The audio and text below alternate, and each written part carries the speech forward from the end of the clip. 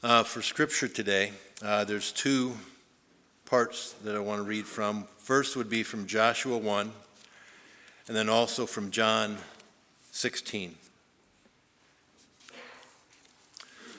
So from Joshua 1, this will be verses 5 through 9. No one will be able to stand up against you all the days of your life.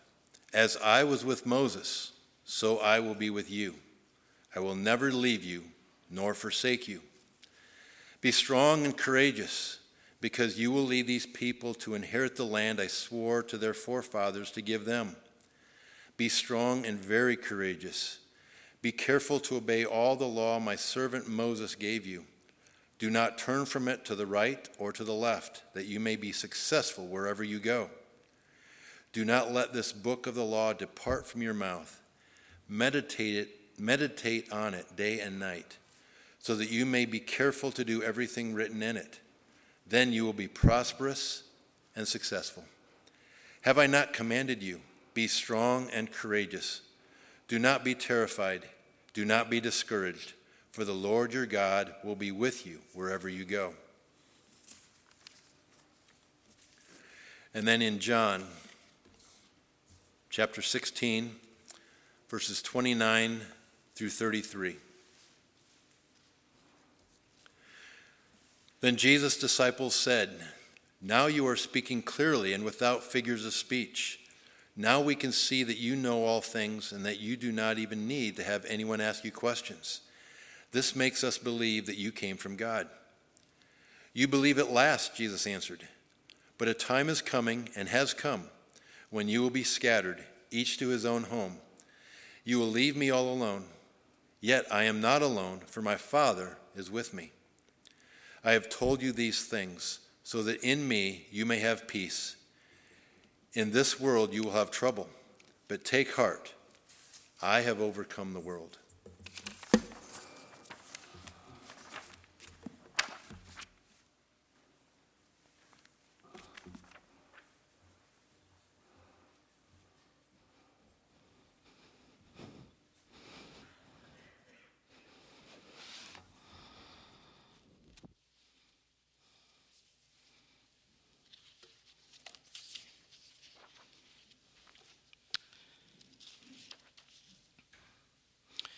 Would you pray with me?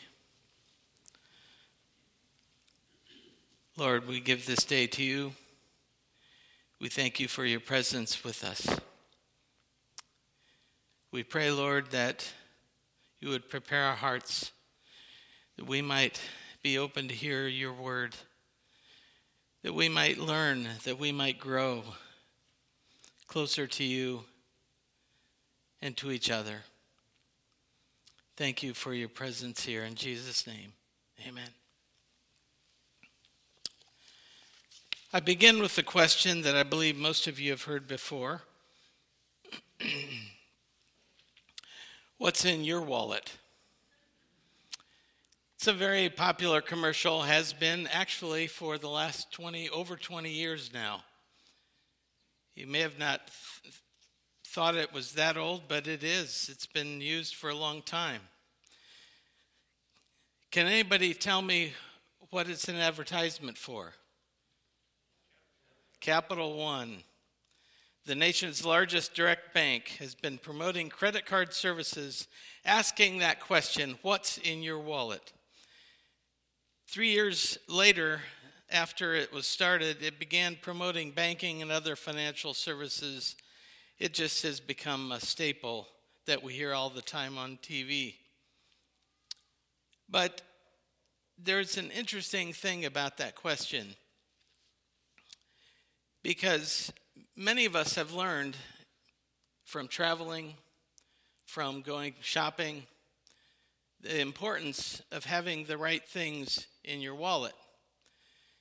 And one of the most important things you can have is your identification. Now, for the most part in this country, that identification is your driver's license.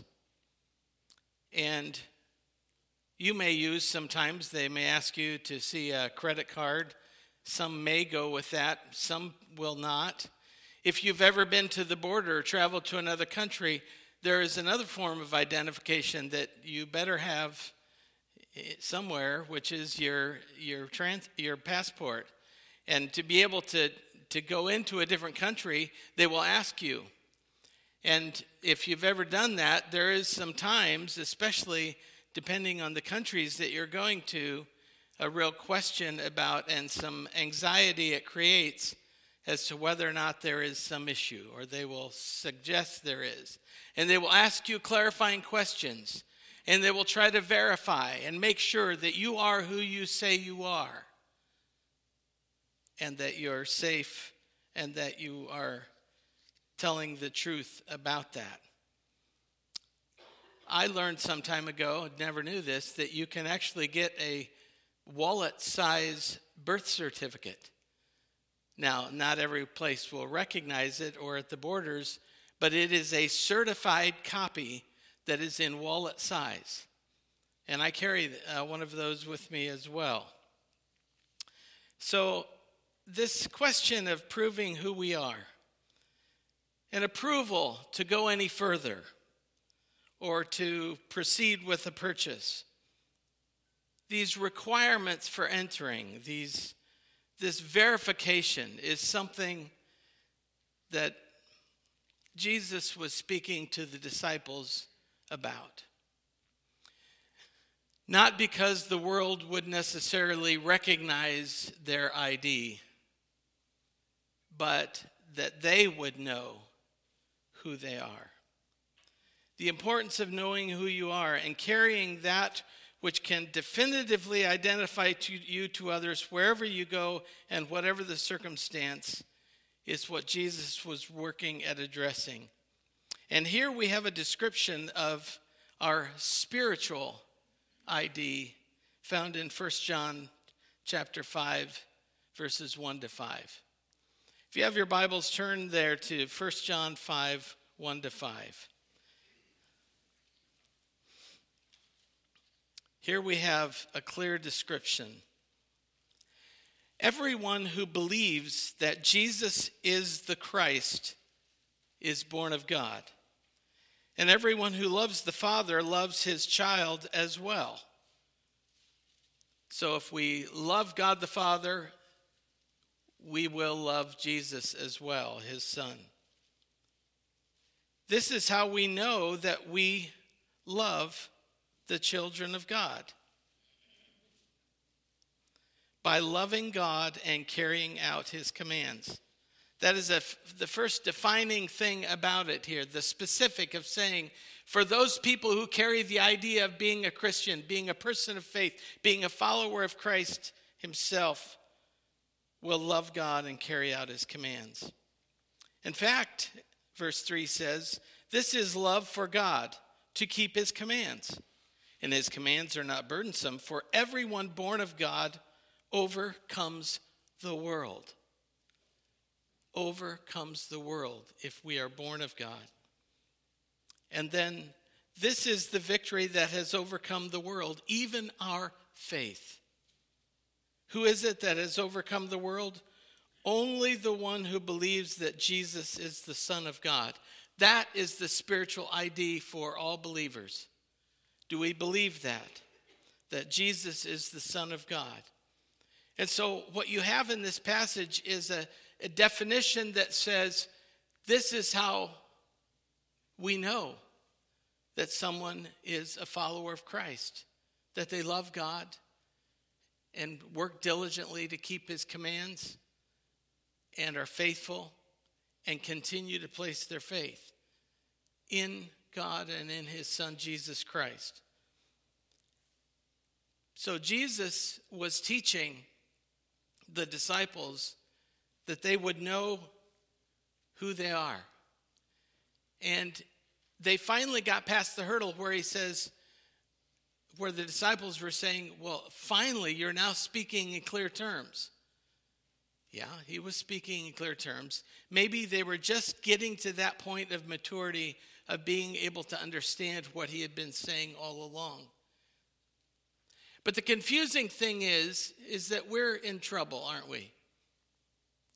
We're in trouble because that idea is not being recognized increasingly in this country, in many places.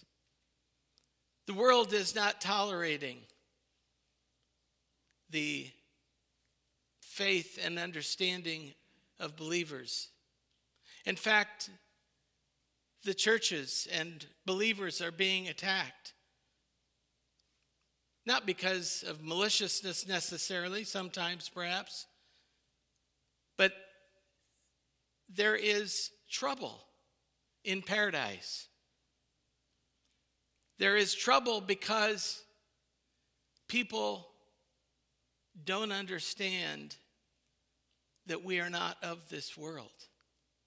And we're going to look at that in a second. That there's three things that Jesus was wanting to establish so clearly, and because of this climate we're in where the church can't do anything right, or believers are inconsistent because you sin, therefore your faith isn't valid, and where there is an attack on every corner, and there is embarrassment, and there is a push for us to soften our gospel and to soften our conviction and to soften our determination to all of Scripture as a guide for us. And in the process of that, this was really what Jesus was saying, was telling the disciples, in this world you will have trouble. And then he was informing them, this is what I want you to establish with clarity so that you don't get caught up into it and you don't turn away from the faith that saves you. The first is simply this, as I've already mentioned, to know who you are.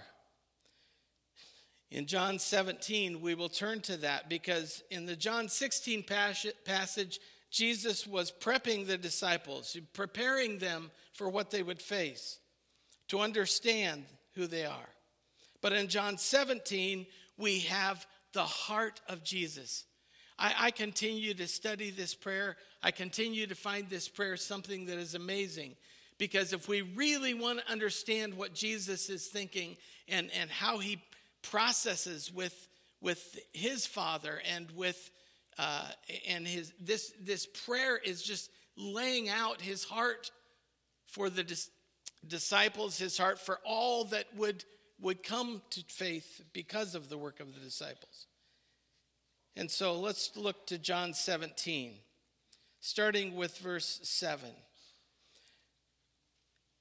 Jesus prays, "Now they know that everything you have given me comes from you. For I gave them the words that you gave me, and they accepted them. They knew with certainty that I came from you, and they believed that you sent me. I pray for them. I am not praying for all of the world, but for those you have given me, for they are yours. All I have is yours, and all you have is mine."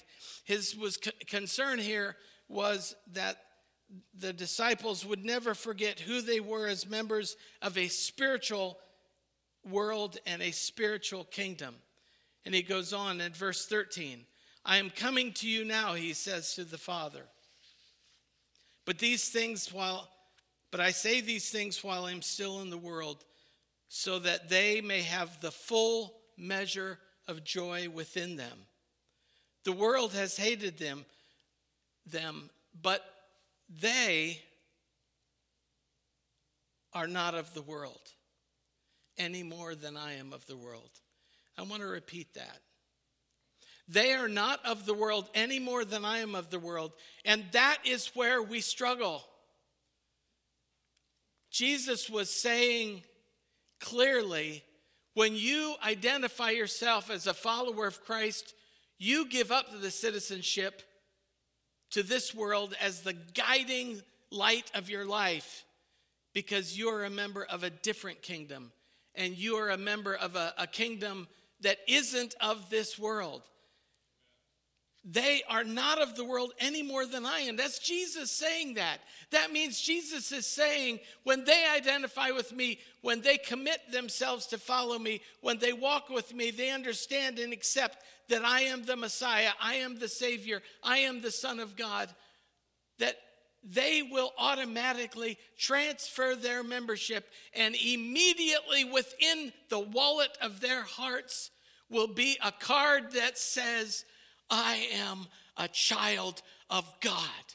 And nothing in this world can take that away. Nothing. No criticism, no power, no government, no community, no cultural values, no theological debate, no whatever cannot take away that I am a child of God. He wanted so desperately for them to understand that that is what will not only save them, it's what will sustain them. And then let's go on. Verse 15. My prayer, Jesus says, is not that you take them out of the world, but that you protect them from the evil one. They are not of the world, even as I am not of it. Sanctify them by the truth. Your word is truth. As you sent me into the world, I have sent them into the world. For them I sanctify myself, that they too may be truly sanctified. That is a proclamation and a prayer that God would strengthen everything he taught to the disciples, and that they would hold on to that more than anything that is popular or any of the trouble. The trouble will come, but when you know who you are, it makes a huge difference.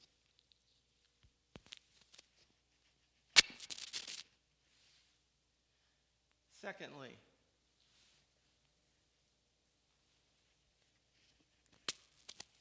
excuse me.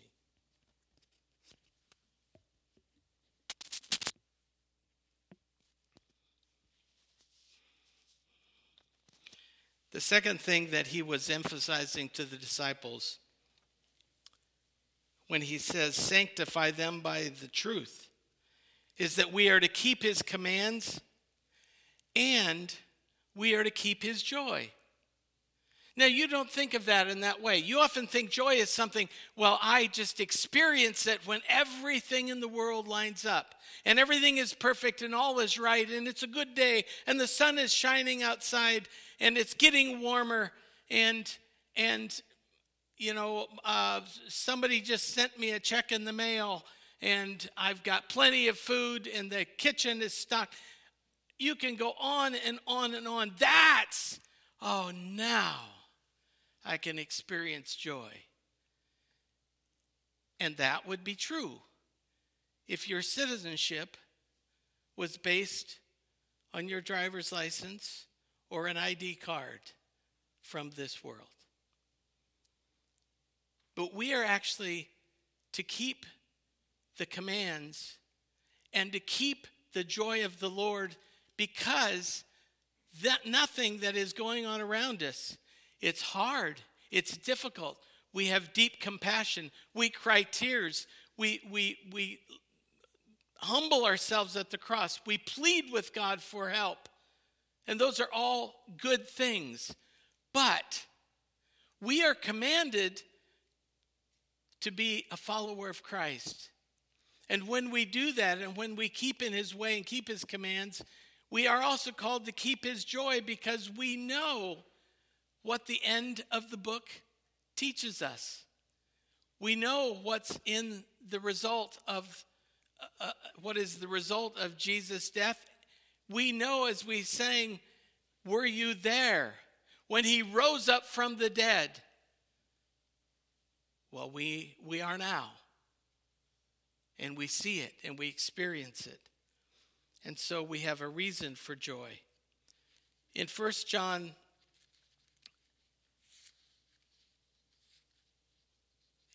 17, there in verse 13, I am coming to you now, but I say these things while I am still in the world, so that they," he's talking about the disciples, "may have the full measure of joy within them." The full measure of it. And then in 1 John 4, 1-6, "Dear friends, do not believe every spirit, but test the spirits to see whether they are from God, because many false prophets have gone out into the world. This is how you can recognize the Spirit of God. Every spirit that acknowledges that Jesus Christ has come in the flesh is from God. But every spirit that does not acknowledge Jesus is not from God. This is the spirit of the Antichrist, which you have heard is coming and is now already in the world. You, dear children, are from God and have overcome them, because the one who is in you is greater than the one who is in the world." That's why we can have joy. It is not dependent on the circumstances. It's not dependent on what's going on around us. It is based upon the word of truth. It's based upon God's promises. It's based upon the very words of Jesus as he tells them that he is in them, even as Jesus is one in the Father, so they are one in Jesus. And that citizenship, if you will, that ID, that identification clearly gives a basis for joy. Many people carry the Christian ID card, but many times you wouldn't know it. And it's just a card. It is the same way in the Old Testament that Jesus talked about moving from that which was on the stones to that which is in your heart. The reality is that those who are believers and have a faith that transcends this world will absolutely, without question, be able to have joy and to be able to live in peace, because we know who we follow. And that presence of Christ is with us as well. The third thing that Jesus is trying to get through to the disciples about, and I think still trying to get through to us, this last year has rattled us. It was different. It's nothing we were prepared for, have ever dealt with before, except for some of the older generations who maybe did experience way back something similar. But for this generation, and in an age where everything we can possibly have is solvable medically, militarily, financially, economically, politically, there's always answers in all of those things. And we get so caught up in that, and we get to the point where we're frustrated. And I will tell you right away, I'm ready to throw up my hands and say it's just time for this whole thing to be done. But it's not going to take away my joy. And that's what Jesus was calling the disciples to realize, is that you are an overcomer. I have created you, and what I am doing for you is to establish for you a victory that no one can take away from you. And so, is it a few months? Is it another year? Oh, I sure hope not. We all hope not. We all pray that there would be relief. We pray that this thing gets better, and we pray that life gets better, and we pray that people quit dying. But we will not give up our victory, because Jesus established that for us. And so he wants the disciples to claim their victory. There are so many passages, especially the King James Version and the New King James, use the word overcometh a lot, especially throughout Revelation. That there is this word that an overcomer is someone who has conquered or is victorious, someone who is successful, someone who has gone over a barrier or over a limit. The Bible declares in Colossians 1:27, to whom God would make known what is the riches of the glory of this mystery, among the Gentiles, which is Christ in you, the hope of glory. Christ is in us. We identify and we are identified by living in that kingdom, a different world, a world that this world cannot shake or change or take away from us. And in 1 John 2:13, it says, I am writing to you, young men, because you have overcome the evil one. It's definitely an affirmation of claiming that title of being victorious, of the title of overcoming. Many of you have maybe already started a week-long binge, and I'm not criticizing, I'm not saying it's entirely unhealthy, but there are some who this next 2 weeks will be consumed by the world of the NCAA basketball tournament. Do not be overcome by the world. They're all fighting for victory. They're all playing their hearts out. They're all working hard. They've worked hard. It's been a tough year for all of the ball teams in all sports, at all levels. It's been a rough year. It's been tough. But we tend to get caught up in these contests, and it is fun, and it's enjoyable. But don't get so caught up that you can't at least recognize that whoever is crowned the college basketball champion is not going to earn them a place in heaven by itself. And I will still continue to declare, I love this because it was different than most. Some people get interviewed, and I don't even remember the college, I don't remember the player.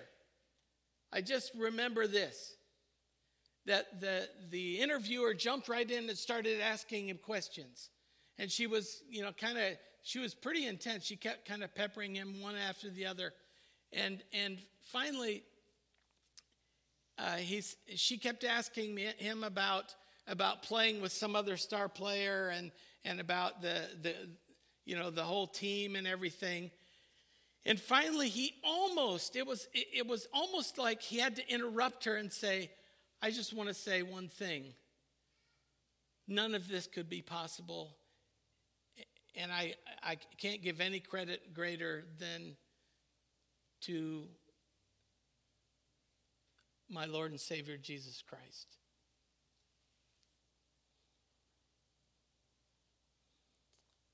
And I love that because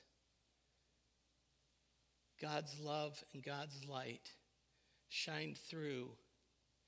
And I know that there has been criticism of people, oh, well, you're just trying to just establish or say your faith or promote it, or it was something, that was almost as if it's now, gimmicky to give credit to God and to give acknowledgement that my faith and my thanks first and most of all goes to God. And I say, bring it on, do it more. I love it every time somebody does it because what they're doing is they are not ashamed to be called a child of God. There is no shame in it. There is nothing that will keep me from it. There is nothing that will take away, the reality of what Christ did for me on the cross. Yes, his suffering. And his suffering was so that we would no longer have to suffer in so many ways because of the assurance of being given the title of being an overcomer. God wants us to embrace that. Overcoming is part of our inheritance as a child of God. We can claim victory. We can claim our victory by perhaps, and I suggest this to you, maybe each one of us needs to make an anything that list. An anything that list. Anything that, for example, causes distance between ourselves and God. Let's name that. and address it. Anything that causes distance or conflict with others. Anything that is contrary to the guidance of Scripture. Anything that creates or increases fear. Anything that tries to keep us from biblical or spiritual practices. Anything that enslaves us or makes us dependent on things that are not from God. Anything that causes us to trust God less. Anything that diminishes, changes, dismisses, or contradicts God's truth. Anything that demands views, practices, and attitudes as a priority over Jesus. Any of these things need to be avoided. In your devotions or in your quiet time this week, name an anything that list for you. Name it. Put it on your mirror. Or put it on your refrigerator. Put it somewhere that reminds you to say, as I go through this day, Lord, guide me to the things of you. And anything that is otherwise, help me to sniff that out and to discard it and turn away from it. So finally, you know what this fourth point is. You know that there is no point in understanding that we identify ourselves as a Christ follower. There's no point in following his commands and being obedient. There's no point in claiming our role as an overcomer and one that has been given victory unless it is worth sharing with somebody else. And we're called to share, so that others can join the eternal family of faith, that others can be given their ID card, that others can be given that same claim to being overcomers as well. Are we ready for this? Are we willing and ready to shape our identity? Not just individually, but as a church, our worship, our ministries. Are we ready to actually shape them and allow the Spirit of God to transform what we do and how we do it with a way that is effectively reaching others and sharing it with others? To share a caring gospel, a healing gospel, a saving gospel, a gospel of the word, a gospel of training in righteousness, a kingdom gospel that is not of this world. You know, Leighton Ford wrote a book called Good News is for Sharing many, many years ago. And preparing for this book, he said, I have talked to a lot of people, and the fear issue comes up in front again and again. What makes people hesitate to share their faith? Here are some of the fears that have been mentioned to me. I'm afraid I might do more harm than good. I don't know what to say. I may not be able to give snappy answers to tricky questions. I may seem bigoted. I may invade someone's privacy. I'm afraid I might fail. I'm afraid that I might be a hypocrite. Perhaps the most common fear, however, is that of being rejected.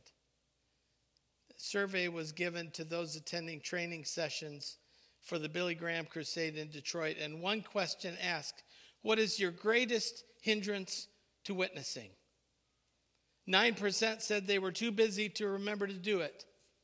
28% felt the lack of real information to know how to share.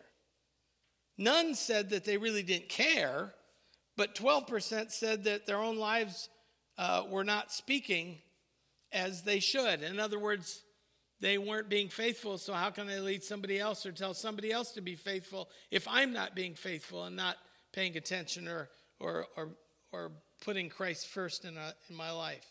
By far, though, the largest group of this Billy Graham study was that 51%, those with whose biggest problem was fear and how the other person would react. None of us likes to be rejected, ridiculed, or regarded as an oddball. We don't want to be pigeonholed or labeled or somehow criticized for being a religious fanatic, a nut, kind of whacked out. I was just looking over the song list of recent praise songs that are popular and noticed how frequently, either in the title or in the lyrics, the word fear comes up. You might know most of these or some of these. The line, "No longer a slave to fear, I am a child of God. Fear is a liar. Oh, how you're weary from fearing you lost control." Or, "I will fear no more." Or, "My fear doesn't stand a chance when I stand in your love." You know, you probably don't know who Brian Simo is. He's a race car driver, and he was. Most of you have probably never heard of him. However, there's one thing I know that you have heard of, which is probably familiar. In 1985, he created a clothing line and found an idea that appealed to many, many, many Americans. You know what it was? No fear. That phrase became extremely popular. It's still used today. No fear. I've seen T-shirts on it, all kinds of stuff with it, hats with it on. No fear. And you think that this guy came up with it? Folks, we serve a God that originated no fear. We serve a God that gave us a way to not have to have fear. We look to Scripture, and it's in Scripture repeatedly.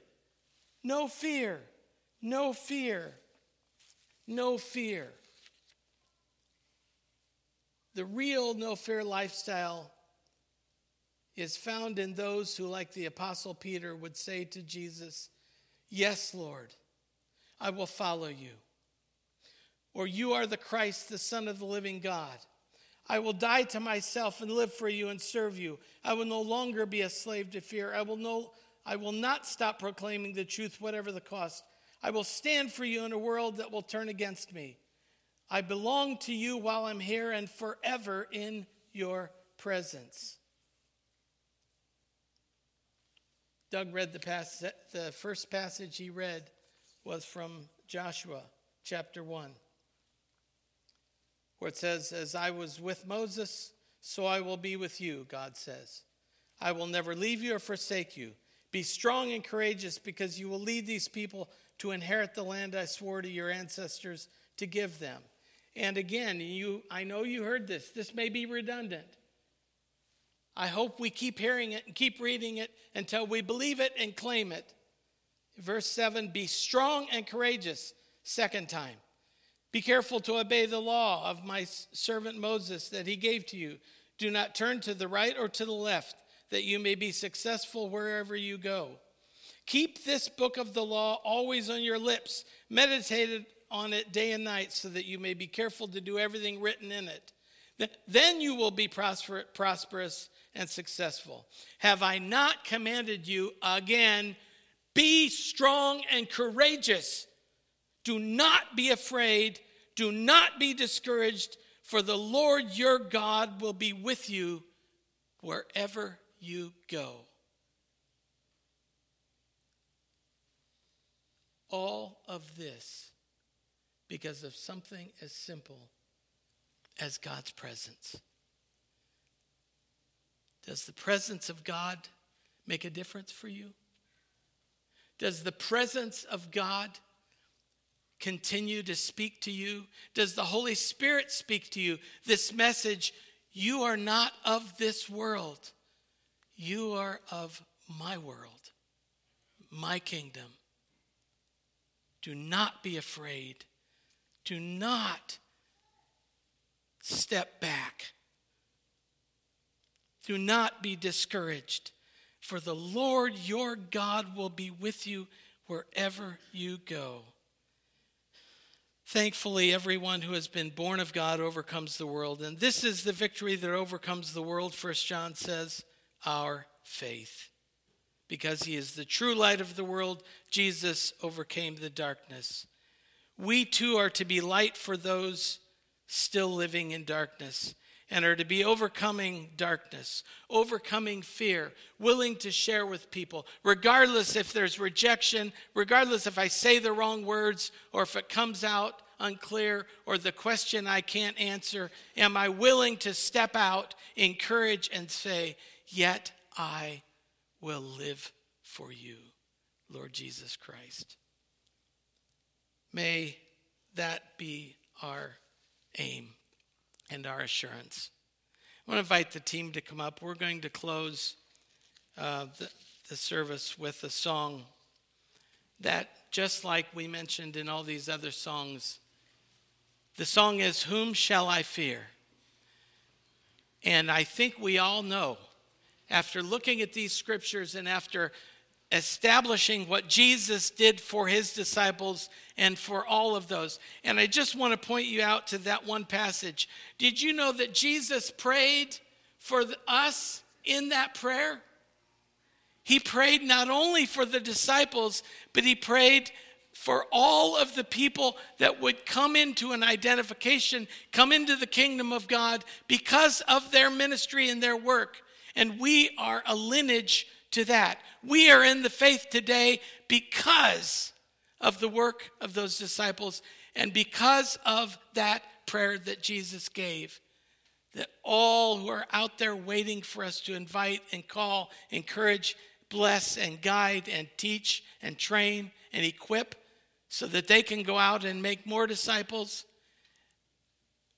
we need to establish God's presence and power to be able to do that, because Jesus prayed for us to be about that same mission and that same calling, to let the world know you too can become an overcomer of any fear or anything that's out there.